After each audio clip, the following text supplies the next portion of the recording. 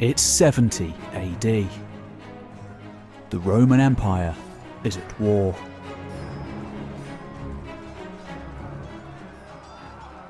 Following the downfall of the tyrant Nero, just a handful of months have passed since 4 powerful generals vied for control of the capital and the position of emperor itself. In the wake of this political instability, following the demise of Rome's first imperial dynasty, far-off client states, opportunistic power players, and subjugated people alike seized the opportunity to strike out for themselves. From the forests of Germany to the deserts of Africa, battles had raged, allegiances shifted. But none of these conflicts was as far-reaching and as all-encompassing as that which played out in the Holy Land, the recently provincialised client state of Judea, homeland of the Jews. 4 years earlier, this latest addition to the empire had exploded into rebellion, the likes of which had not been seen in the region for decades. For this is the age of the Bible, and messianic millenarian fever has gripped the land. With candidate after candidate harking back to the time of independence by claiming the revered title King of the Jews, with the aim of throwing off the shackles of Roman rule. A charismatic bandit leader called Hezekiah had been one. Mysterious rebels known simply as the Samaritan and the Egyptian were others. But each of these messiahs had failed, mostly ending up nailed to a cross.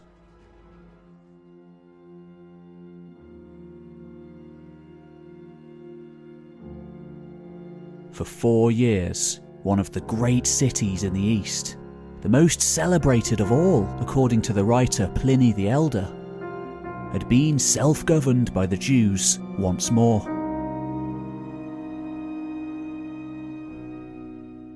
But, of course, by 70 AD, a reckoning was on the way.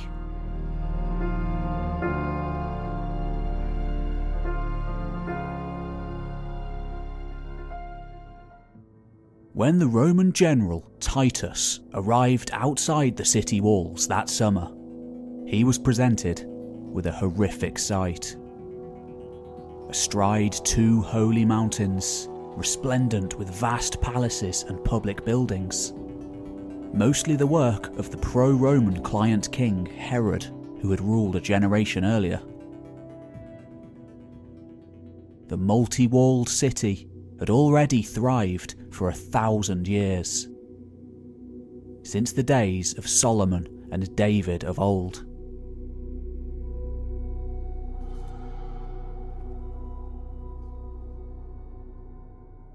But now, as many as 500,000 Jews, Tacitus says 600,000, hemmed in on all sides, suffered and starved in unimaginably horrendous conditions.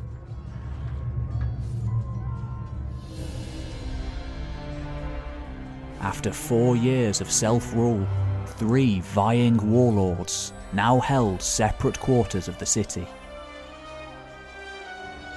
Some of them die-hard religious fanatics, others opportunistic bandits, and yet more innocents swept up in the carnage.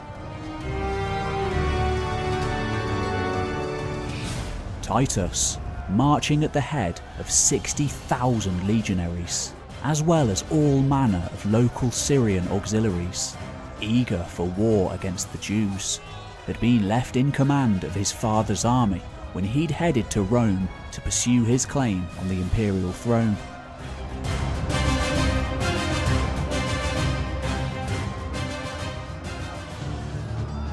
Vespasian, a veteran commander who'd seen service all over the known world, had been successful with that claim. The first non-Julio Claudian to hold the imperial title. Yet, there was still much work to be done. And above all else, Jews needed to be made an example of.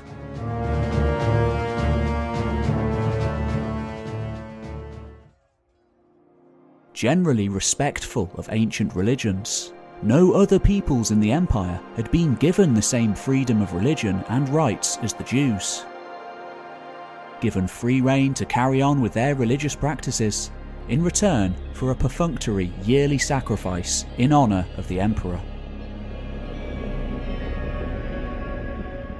And yet, since Herod's death, they'd been nothing but a thorn in the Roman side.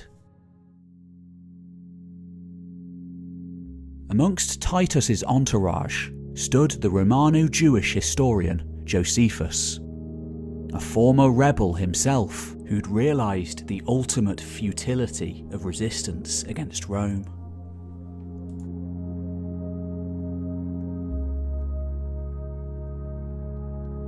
From whom we get much of our knowledge of the events to come.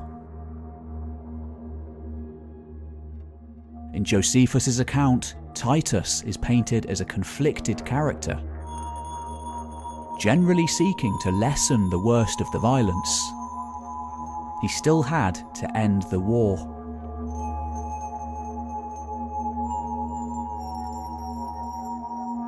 And there was only one way that he knew how. Fear. By mid-July, 500 prisoners were being crucified every single day. The hills around the city were covered by their splayed corpses.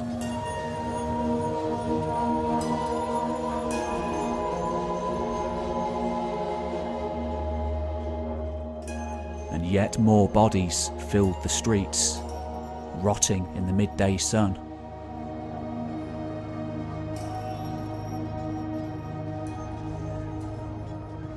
The result of Jewish infighting as much as Roman attack. According to Josephus, who puts the figure taking refuge inside the city at 1 million, as many as 24 Jewish sects already violently struggled over the capital and access to food. Tens of thousands starved.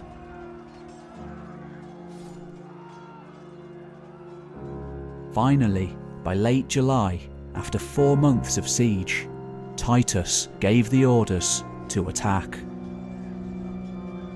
Focusing on the very heart of the city and Judaism itself, the Temple Mount, where the most die-hard rebels held out.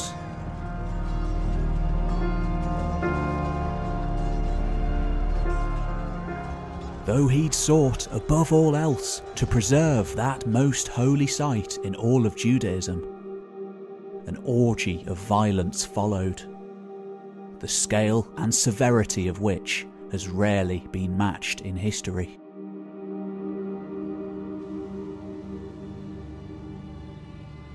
According to the Roman sources, tens of thousands were not only massacred, but suffered ignominious, violent ends. Hearing rumours of some of the wealthier Jews having swallowed their riches, some of the Syrian auxiliaries allegedly cut open their bellies while they lived to retrieve the gold within.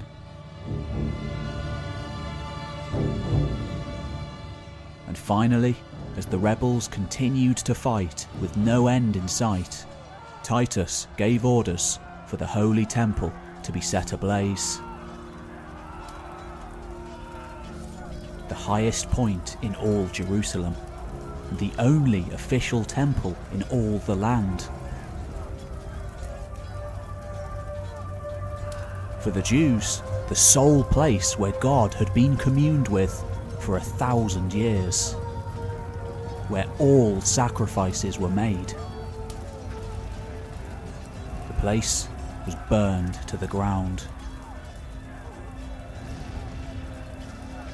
Within hours, as the blaze raged out of hand in the heat of the day, the very place where the physical and the divine met, as far as the Jews were concerned, said to have once housed the Ark of the Covenant, the holy chest which contained the 10 Commandments handed down to Moses, and the only temple in all of mainstream Judaism, the very place where God existed on earth, was reduced to rubble and ruins. Just one wall survives today.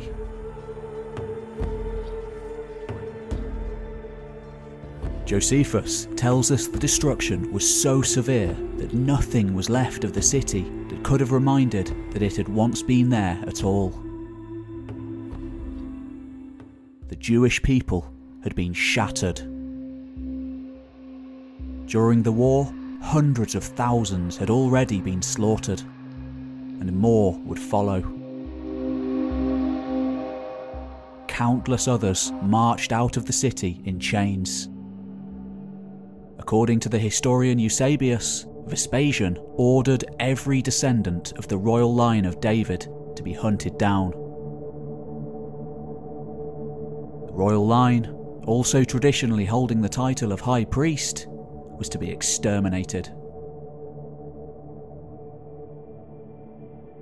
In the aftermath, the surviving religious elders, seeking no such disaster to ever befall their people again, altered the very teachings of their faith to take on more pacifist leanings, permanently altered by the brutality of the sack.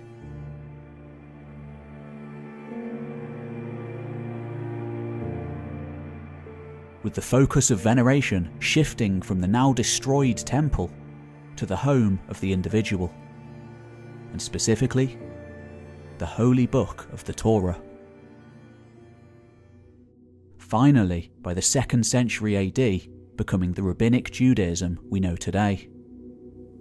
Its brother religion, Christianity, also branching off as a result. At the very culmination of hundreds of years of millenarian, messianic fever in the Holy Land, the end of the world had come.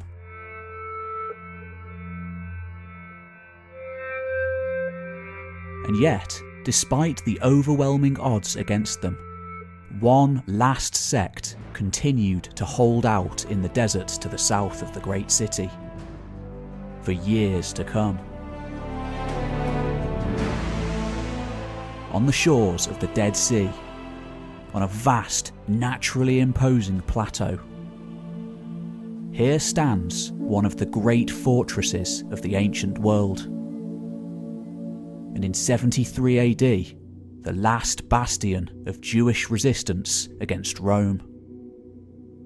Still celebrated today, the place where less than 1,000 rebels, kingdom already in the dust, made their final stand against tens of thousands. The reverberations of which can still be felt today. This is the epic tale of the War for the Holy Land and the Siege of Masada.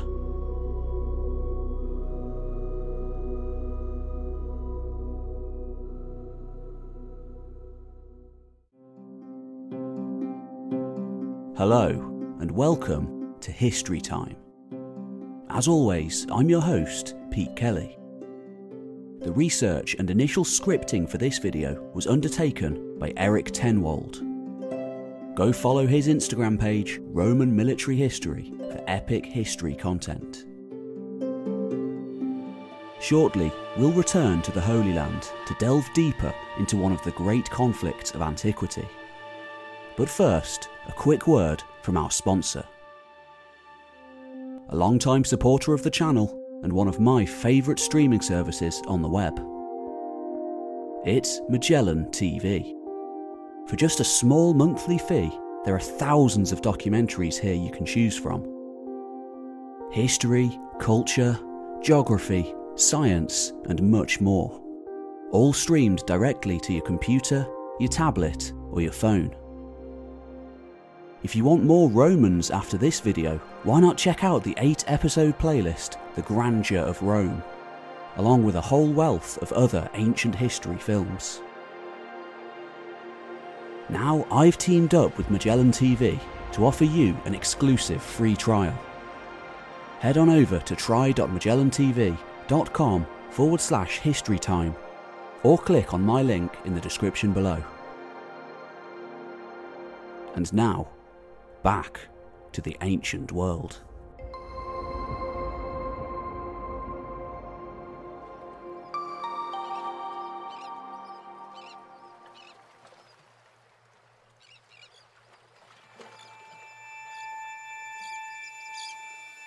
Few figures in history can be said to have had as much impact on events to come as King Herod. Reviled in the Bible as a child murderer, the real Herod, ambitious son of a regional governor under the Hasmonean dynasts, was probably already dead by the time the historical Jesus was born. He'd been a giant in his own lifetime, rising from an obscure, only recently converted family to become ruler of the entire kingdom, and a client to the Romans. A close friend to Augustus Caesar and Mark Antony alike, ever seeking to please his Roman patrons, Herod was famous for the massive construction projects he undertook. The magnificent port city of Caesarea, a massive fortress at Herodium, the colossal temple complex in Jerusalem, arguably the largest the world had ever seen. And of course, his winter lair, the great fortress of Masada.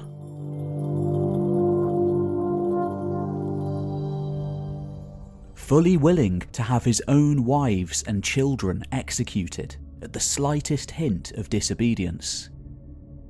Herod's rule had been so absolute during his lifetime that very few uprisings are recorded during his day. Yet tensions remained, ever boiling away under the surface. Long-held grievances passing on from one generation to the next. And when a giant of history dies, a power vacuum always follows.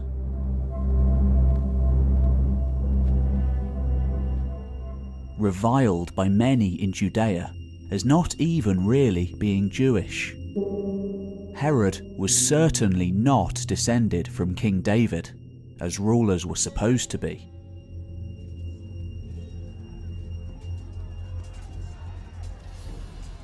After winning Roman support during his early years, putting down regional revolts, he'd continued to legitimise himself by supplying Rome with an ever-constant supply of coin. Unlike the previous ruling family, who he was now married into, descended from the Maccabees, who'd waged war to win their independence from the Seleucid Empire 150 years earlier.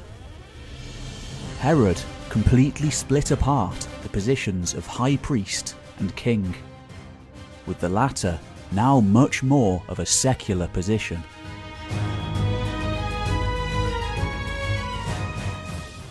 Traditionally, the intertwined position of king and high priest came with a high level of intimacy and responsibility. Like David, Solomon, and those who came before, they were God's representative on earth, presiding over the only cultic centre in all the land. For in ancient Judea, there was only one temple, one institution, one central bank. All roads led to the temple. And what a temple it was. Absolutely monumental in its scope.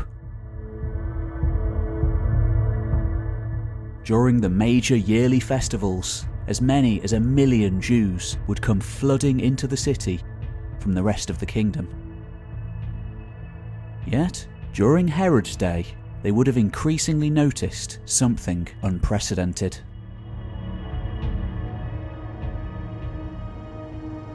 Not only were Roman soldiers now garrisoned all throughout the land, but some 600 of them had been stationed on the Temple Mount itself.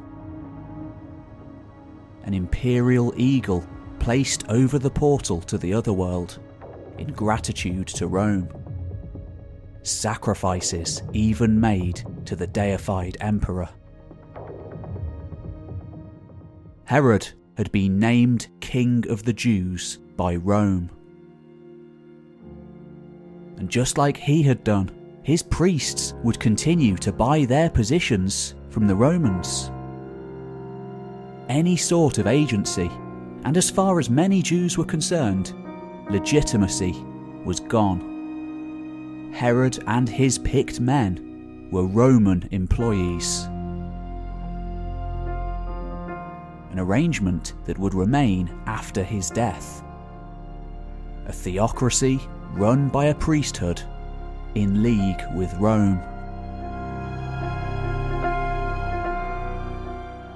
But of course, Rome also divided the kingdom between Herod's sons upon his death.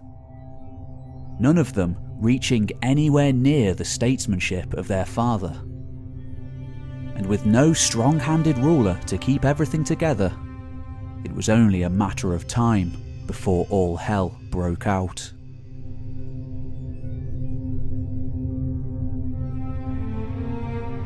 As far as they were concerned, the Jews were the chosen people.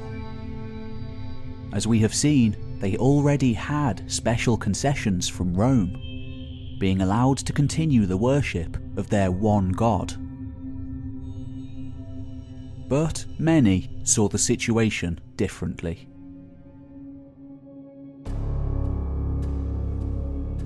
God had given them their land 1,000 years before, and it was supposed to be a pure land of Jews and no one else. Those ancestors had been a conquering people, warlike Semitic pastoralist nomads, following in the footsteps of the Akkadians and the Amorites before them. The Old Testament regales their destruction of entire cities. And now, after years of outside occupation, a fierce nationalistic streak still ran deep.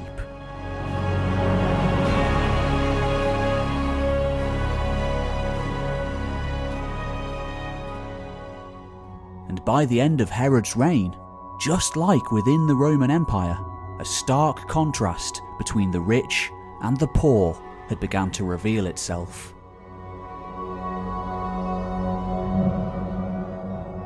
Aristocracy becoming ever richer, peasants and farmers ever poorer. Previously free folk now often reduced to serfdom and slavery. In response, popular uprisings began to spring up every few years. To the Romans, they were rabble-rousers. But to the Jews, they were so much more. Hailed as heroes and freedom fighters by the poor and the devout.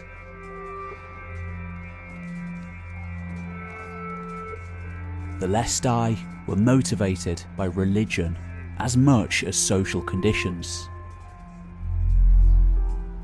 Forced into a sense of urgency by the apocalyptic fervour increasingly taking over the land.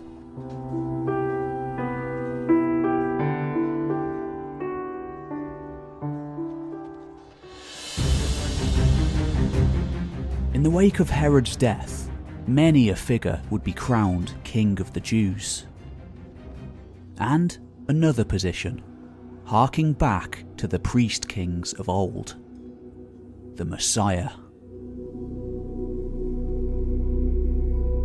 To be a Messiah during this age of slow-burning revolutionary zeal meant that you yearned to restore the independence of the Jewish state, and of course, declare war against Rome. Simon, a former slave of the king, had been one, before being captured and beheaded.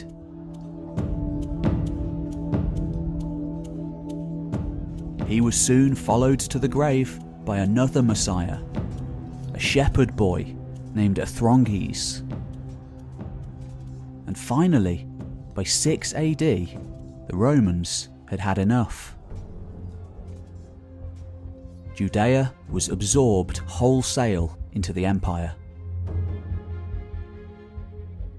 There would be no more client kings or semi-independent self-rule, but there would be many more messiahs.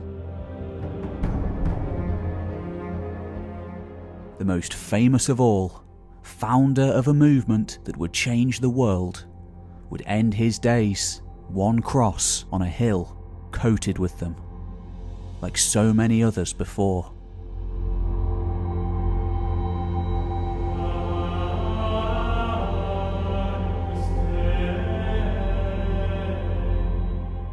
The little we know of the historical Jesus doesn't bear much resemblance to the peaceful, long-haired shepherd of the Gospels, compiled later. With a sign nailed above his crucified body labelling him as King of the Jews, and either side of him 2 men labelled as thieves, a word more commonly used by the Romans to describe rebels. The story of Jesus at the temple confronting the priests takes on an altogether different meaning. All of these messiahs, no matter their backgrounds, had something in common. They yearned for the time before the Romans came to the Holy Land. The last time the Jews had enjoyed self-rule for a very brief time, after domination by Greeks and before rule by Rome under the Hasmonean dynasts of old.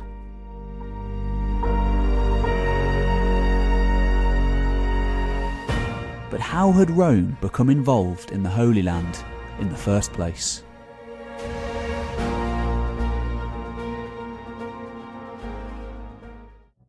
At the beginning of the 2nd century BC, in the aftermath of the Punic Wars, Judea had been under the rule of the Seleucid kings, one of the successor empires that had risen to power in the wake of Alexander the Great's death, and the latest in a long line of all-powerful empires to rule the region.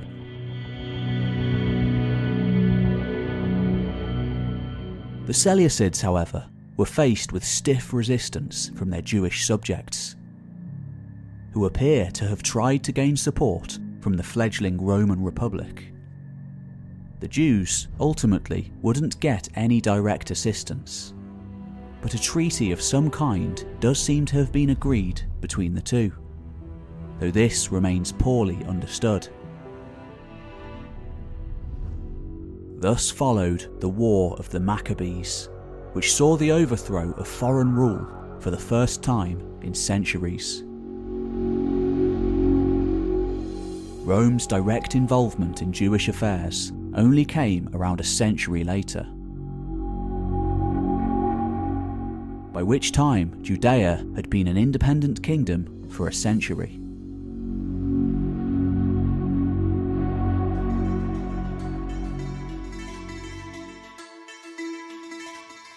In 63 BC, the Roman general Pompey the Great became involved in a Jewish civil war, throwing his support behind the Hasmonean dynast Hyrcanus as a candidate for the throne.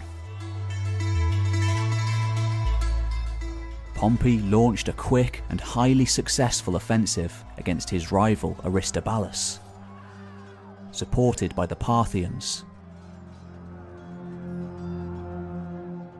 He captured the city of Jerusalem after a 3-week siege, seeming to treat the place well.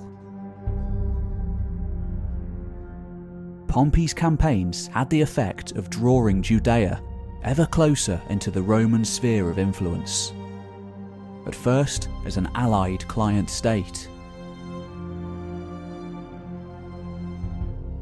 By 6 AD, however, things had changed.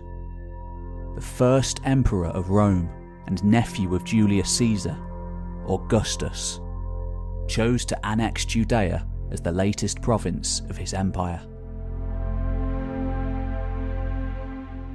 As we have seen, over the next 60 years, the Romans discovered that Judea could be a highly unstable and rebellious region. Its garrison frequently becoming embroiled in clashes with bandits and rebel cells. The province was sharply divided between religious and ethnic lines. Finally, in 66 AD, a disturbance between the Greek and Jewish populations of the city of Caesarea unexpectedly exploded into a massive rebellion. Finally, the Messianic movement had been successful, with the rebels swiftly overtaking the entire province, even repelling an imperial counterattack from the governor of Syria.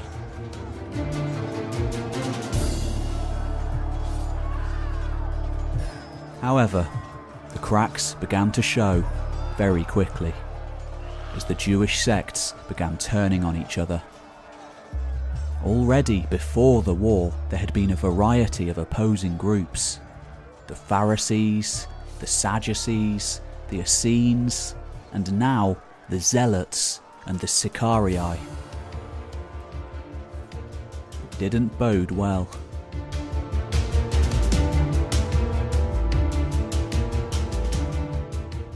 In 67 AD, the Emperor Nero dispatched Vespasian to retake the province. The Romans first struck into the northern region of Galilee, and despite fighting fiercely, the Jews were overcome in just a single campaign season. In truth, such was the overwhelming power of Rome, that a swift attack on Jerusalem and premature collapse of the revolt was only prevented by an outbreak of civil wars and internal power struggles in the western provinces.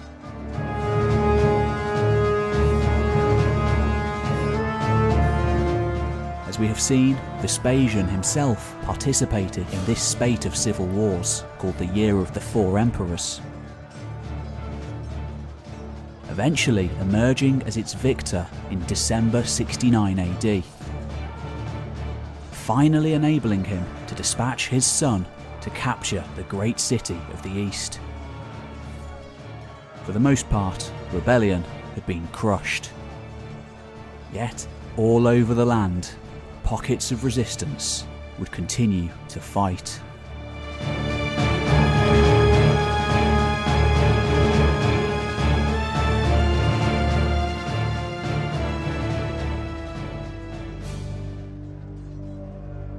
As Jerusalem burned, so Vespasian undertook a grand reorganisation of the volatile province.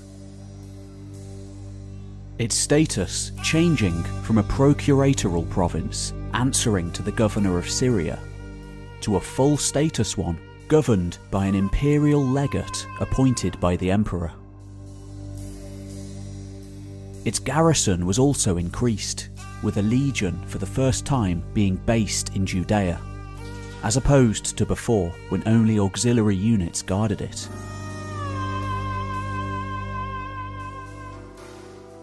Judea's first imperial governor was the distinguished commander Sextus Cerealis, though his appointment was more of a stopgap measure until more long-term leadership could be decided on. In 71 AD, Cerealis was replaced by Lucialus Bassus, the former commander of the Roman fleet at Ravenna. It's likely that Vespasian intended this to be a reward for Bassus's loyalty in the recent civil wars, as he had switched sides to support Vespasian against the emperor Vitellius. Whatever the details of his appointment, Bassus got to work quickly in suppressing the last elements of rebellion. Out in the countryside, 3 major Jewish strongholds still stood: Herodium, Machaerus, and Masada. Herodium was captured with ease, its garrison having no stomach for continuing the war. The Romans then besieged the fortress at Machaerus, which chose to resist the governor's advance, and for a time mounted stubborn resistance. However, eventually the Romans were able to force the garrison's surrender too. After this, Bassus learned of a large host of survivors from the sieges of Jerusalem and Machaerus hiding out in the Jardas forest. Encircling their position as the rebels tried to break out, they were wiped out.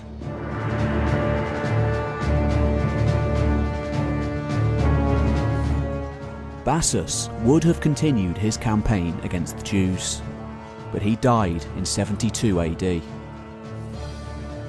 being replaced the following year by Flavius Silva, another supporter of Vespasian during the Civil War, who immediately continued his predecessor's campaign by moving against the final Jewish fortress, Masada.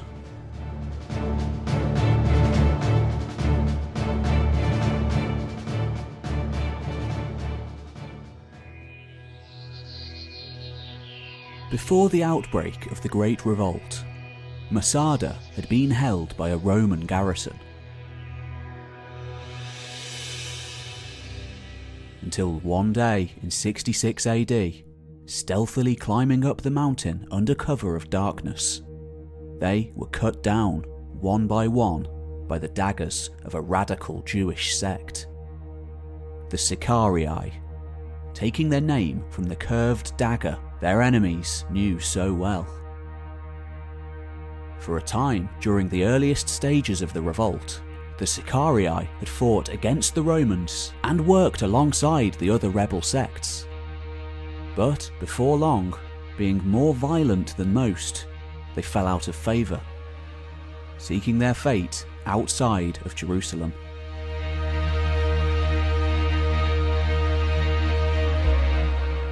Their leader, Eleazar ben Yair, though maligned during his own lifetime in the writings of Josephus, has undergone a facelift in recent years, increasingly seen as a hero and freedom fighter by Israelis, since the excavations undertaken at Masada in the 1960s.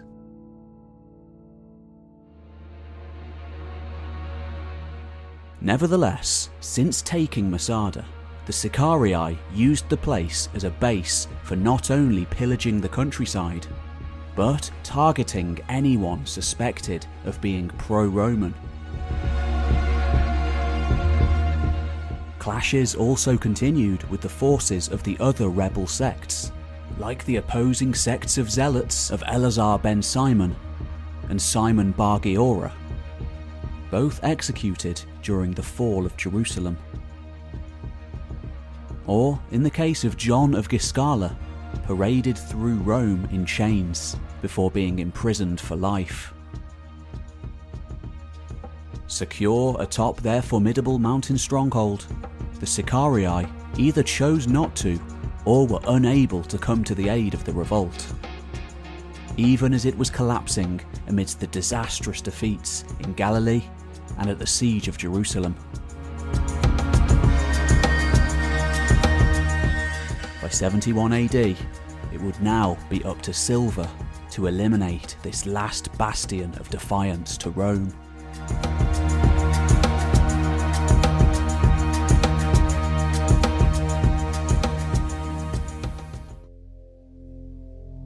By the 1st century AD, the Roman military was a standing army composed of paid professional soldiers, the core of which were the vaunted legions, standing front and centre among Rome's conquests for centuries. These were large formations of around 5,000 men, composed almost entirely of infantry, supported by 120 cavalrymen. Legionaries fought primarily as heavy infantry and swordsmen, armed with a deadly short sword optimised for thrusting, a dagger, a pair of javelins, and a dished rectangular shield. Unlike many warriors during this time, they were well armoured, wearing a helmet of bronze, brass, or iron, and either chainmail, a scale cuirass, or the banded iron armour popularised by Hollywood.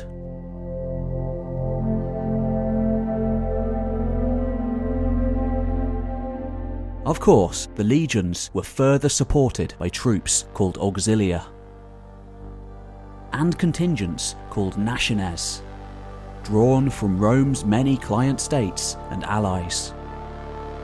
The latter troop type being especially prominent in campaigns in the East, where cities and civilizations had existed long before the Romans.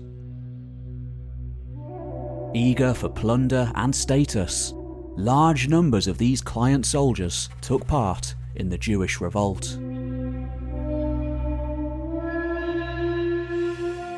The auxiliaries provided the Roman army with a broad variety of troop types, including heavy infantry equipped similarly to the legions, light infantry for skirmishing, and almost all of the army's cavalry. Infantry were organised into independent cohorts and cavalry units called alae, though mixed units of both types also existed. The Allied troops tended to fight in their own style, but many of them were also equipped and trained in the Roman style. The Sicarii, on the other hand, do not appear to have had any well-organised unit structure or even chain of command, simply following whichever figure was most prominent amongst them. In contemporary depictions, Jewish warriors are typically shown as lightly equipped, Judea having very little army to base themselves on, and also lacking the resources to equip everyone with high-quality weapons and armour. This was likely the case also for the Sicarii, at least initially probably having no armour or helmets besides those looted from the Romans, though it remains possible that they gained access to the old Herodian-era armouries too, such as that said to be housed at Masada. Nevertheless, compared to the meticulously kitted-out Roman legions, the Sicarii fought with an irregular mixture of spears, swords, shields, javelins, slings, bows, and whatever they could get their hands on.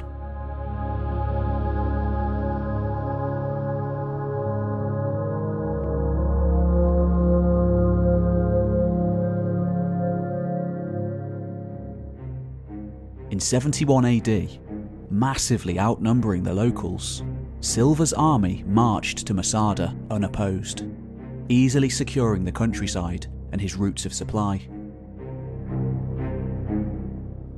His army consisted of the single legion available to him, the 10th. Battle-hardened veterans to a man, grizzled from combat experience during the war. Supported, as always, by a force of auxiliary infantry and cavalry. Likely none of them being at full strength due to the fiercely fought campaign, Silva's army, probably numbering around 5,000, still massively outnumbered the Sicarii, numbering no more than 967 according to Josephus, including women and children.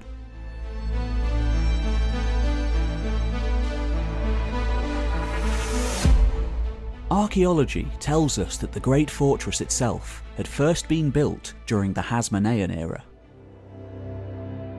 Though it underwent massive upgrades under the orders of Herod, who'd considerably expanded the military capabilities of the kingdom, with the construction of several brand new palace fortresses and the renovation of existing ones from the old Hasmonean dynasty. Masada's fortification, however, may have been due to more personal reasons, if Josephus is to be believed. According to him, Herod had fortified Masada as a safe refuge in case he faced a serious revolt from his own people.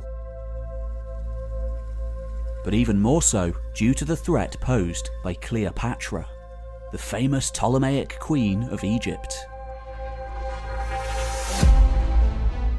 She was said to have spurred her lover and ally, the Roman general Mark Antony, to destroy Herod's kingdom.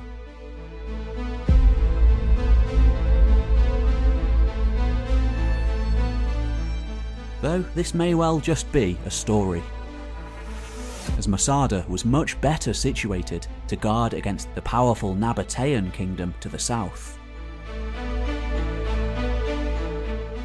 The mighty ruins we see today are uniquely complemented by detailed descriptions of the place given by Josephus,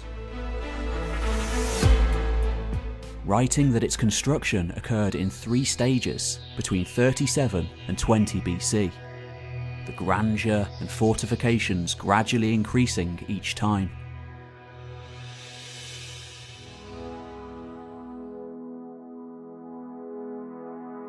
Standing on a tall cliff face, cut off by deep ravines, and only approachable from 2 locations, to the east and the west.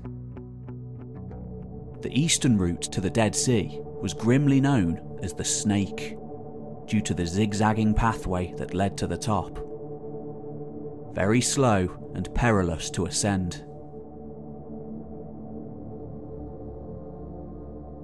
The summit was encased in a wall, except for one part in the north, made of dolomite stone quarried from the cliff itself. It was 18 feet high and 12 feet wide, with 37 interval towers placed along it, as well as 4 gateways. Herod also built a fortified palace on the western side of the cliff, sloping down from the fortifications to the north. The palace was ringed by a strong wall with a 90-foot tall tower at each of the 4 corners.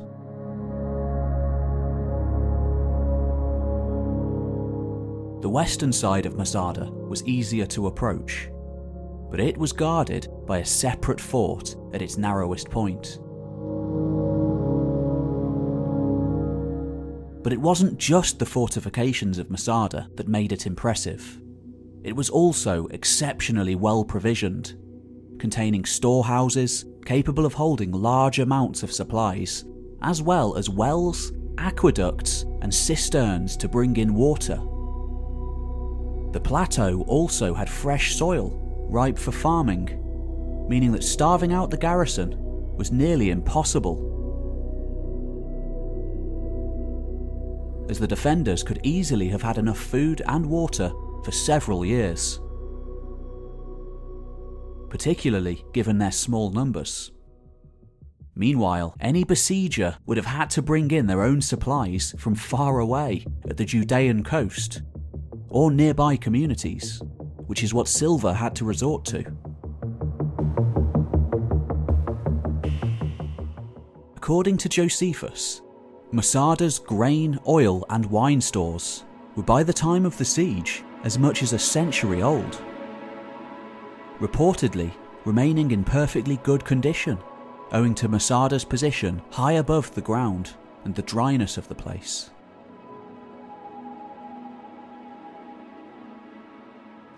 Dominating the landscape for miles around, this was a monumental obstacle facing the Roman army, and the greatest siege engineers history had ever seen. Silva's first task was to establish siege lines around the fortress. It was normal practice for defenders to try and disrupt these and show their confidence by making sallies against the attackers. But at Masada, the Sicarii never attempted such assaults. Due to the region's geography making any retreat to friendly lines extremely difficult. And so Silva was permitted to build his lines without impediment, in full view of the defenders. Over the next weeks, the Romans built a massive wall around the fortress, between which were a series of fortified camps. Silva built his own headquarters on high ground, where he could direct the siege better, though this proved to be an awkward position to resupply.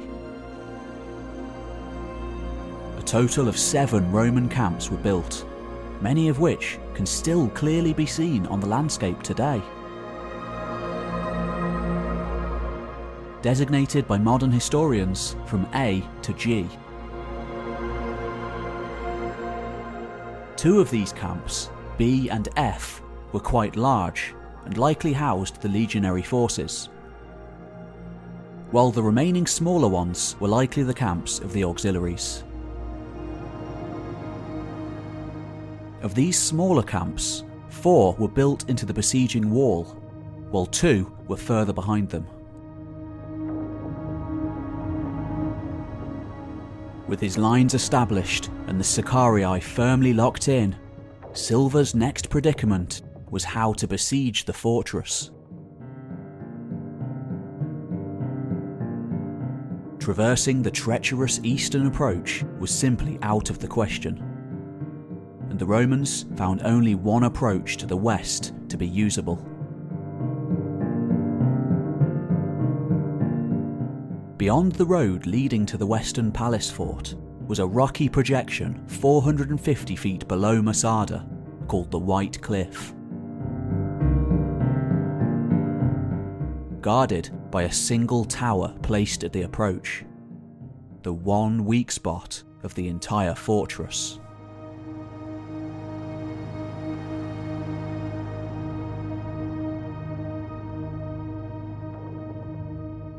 Silva had his men occupy this area. The Sicarii were unable to respond. Before watching the Romans begin construction of a massive siege ramp. The intent here was to build up to the enemy defences, allowing for siege engines to finally be brought up to the walls so they could breach them. For months, Silva's men worked to build this monumental ramp, heaping up massive amounts of earth, with large wooden beams in between, to hold it all together. Eventually, an earth ramp 300 feet high was completed, on top of which the Romans built a stone pier of the same height, and 75 feet wide, to support their siege engines. Finally, by the spring, the ramp, which can still be seen today, was completed.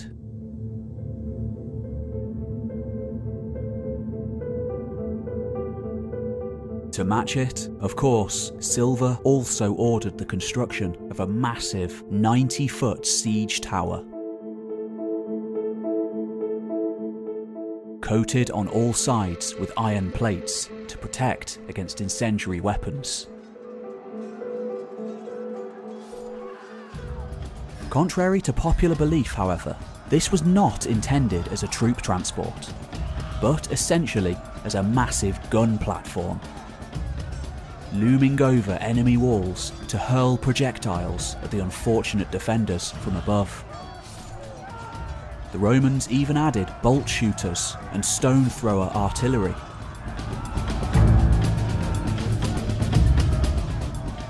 It must have been a truly apocalyptic sight.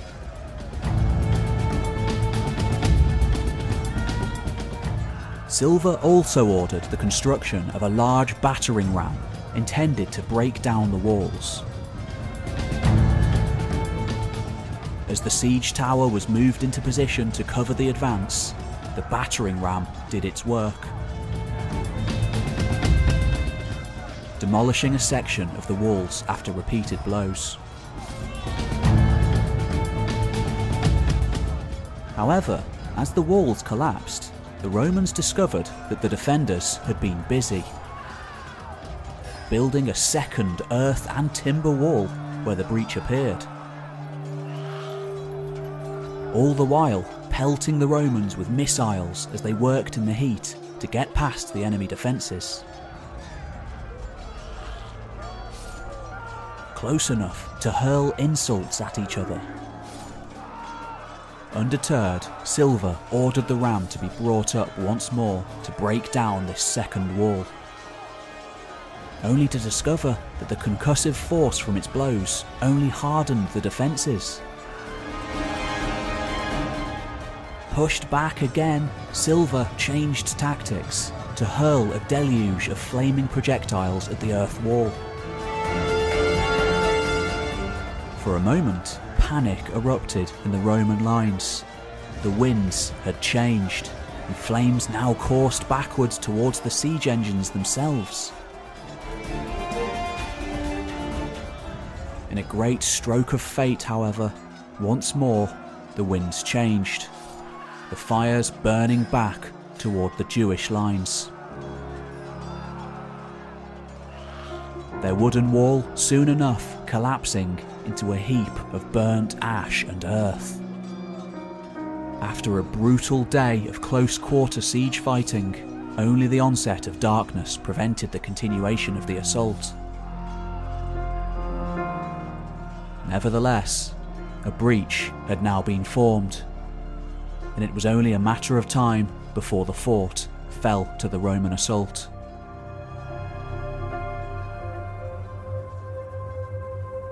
Confidently falling back to their siege lines, remaining alert and vigilant so as to not let any of the defenders escape, both sides knew the siege was over.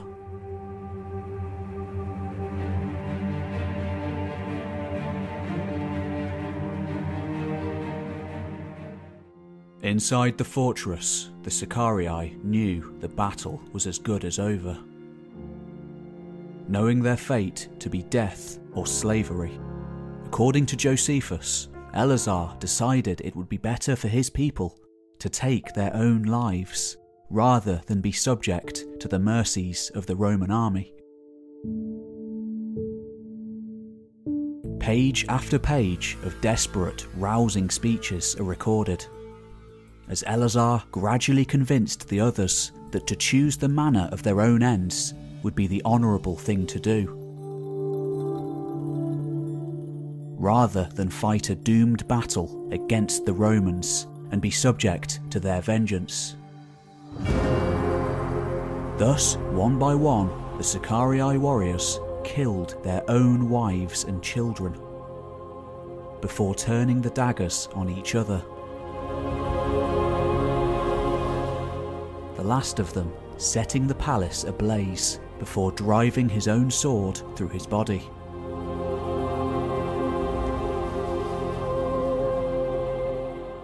Within a matter of hours, as dawn rose over the desert, the Romans moved back up the siege ramp, over the scorched remains of the earth timber wall and into the fortress.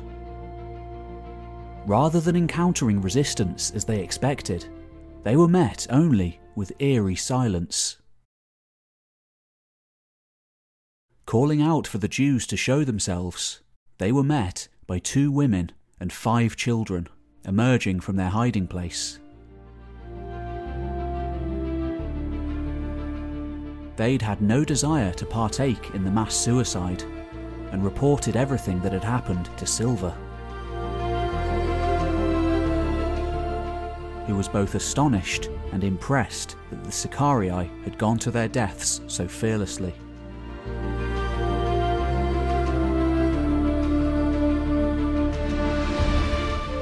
In the aftermath of the siege, Silva left a garrison before returning with his army to Caesarea. According to Josephus, nowhere was there an enemy left, the whole country having been subdued in the long war, which had made itself felt in even the most remote of regions. Thus ended the Great Jewish Revolt. After years of political instability and warfare, the province of Judea could at long last breathe easy. Yet, even then, the fighting didn't completely come to an end. A handful of Sicarii had been able to escape Judea and flee into Egypt. Hoping to incite yet another uprising there from the province's extensive Jewish population. It seemed like a plausible option, for 10 years earlier there had been a bloody clash between the city of Alexandria's Greek and Jewish populations. Though ultimately, the Jews were unable to gain any serious ground in Egypt, and they were soon apprehended by the Romans. One of them, a man named Jonathan, escaped to the neighbouring province of Cyrenaica, where he was able to yet again gather a small force. But this hasty and poorly equipped uprising was immediately crushed. Thus ended the Great Jewish Revolt.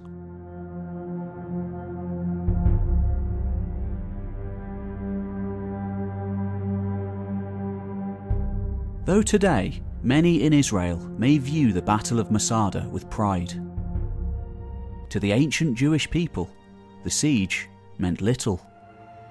In the grand scheme of things, when compared to the loss of the Holy City, the siege represented little more than the destruction of a small brigand army, and an unpopular group within the wider Jewish population.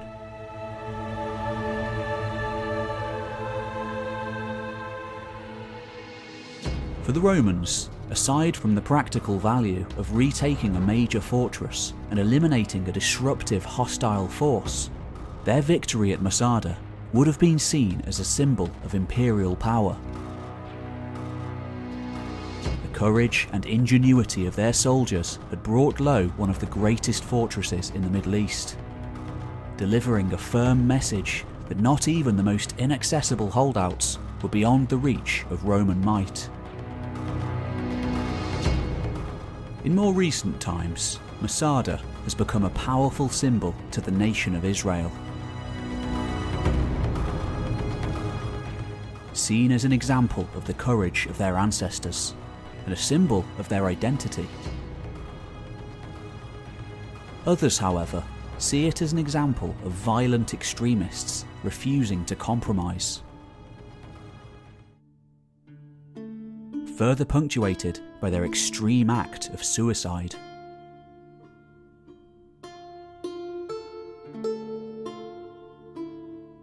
Today, the remains of Masada attract throngs of visitors every year, seeking a glimpse of this formative period in world history. And when the Emperor Hadrian rebuilt the Holy City of Jerusalem at the beginning of the 2nd century AD, they would be banned from entering the place entirely. In the centuries that followed, the remade non-temple-based Judaism and its offshoot would scatter all across the empire.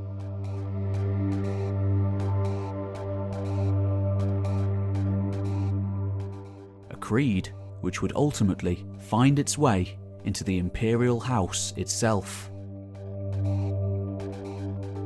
shaping the world to come. Christianity.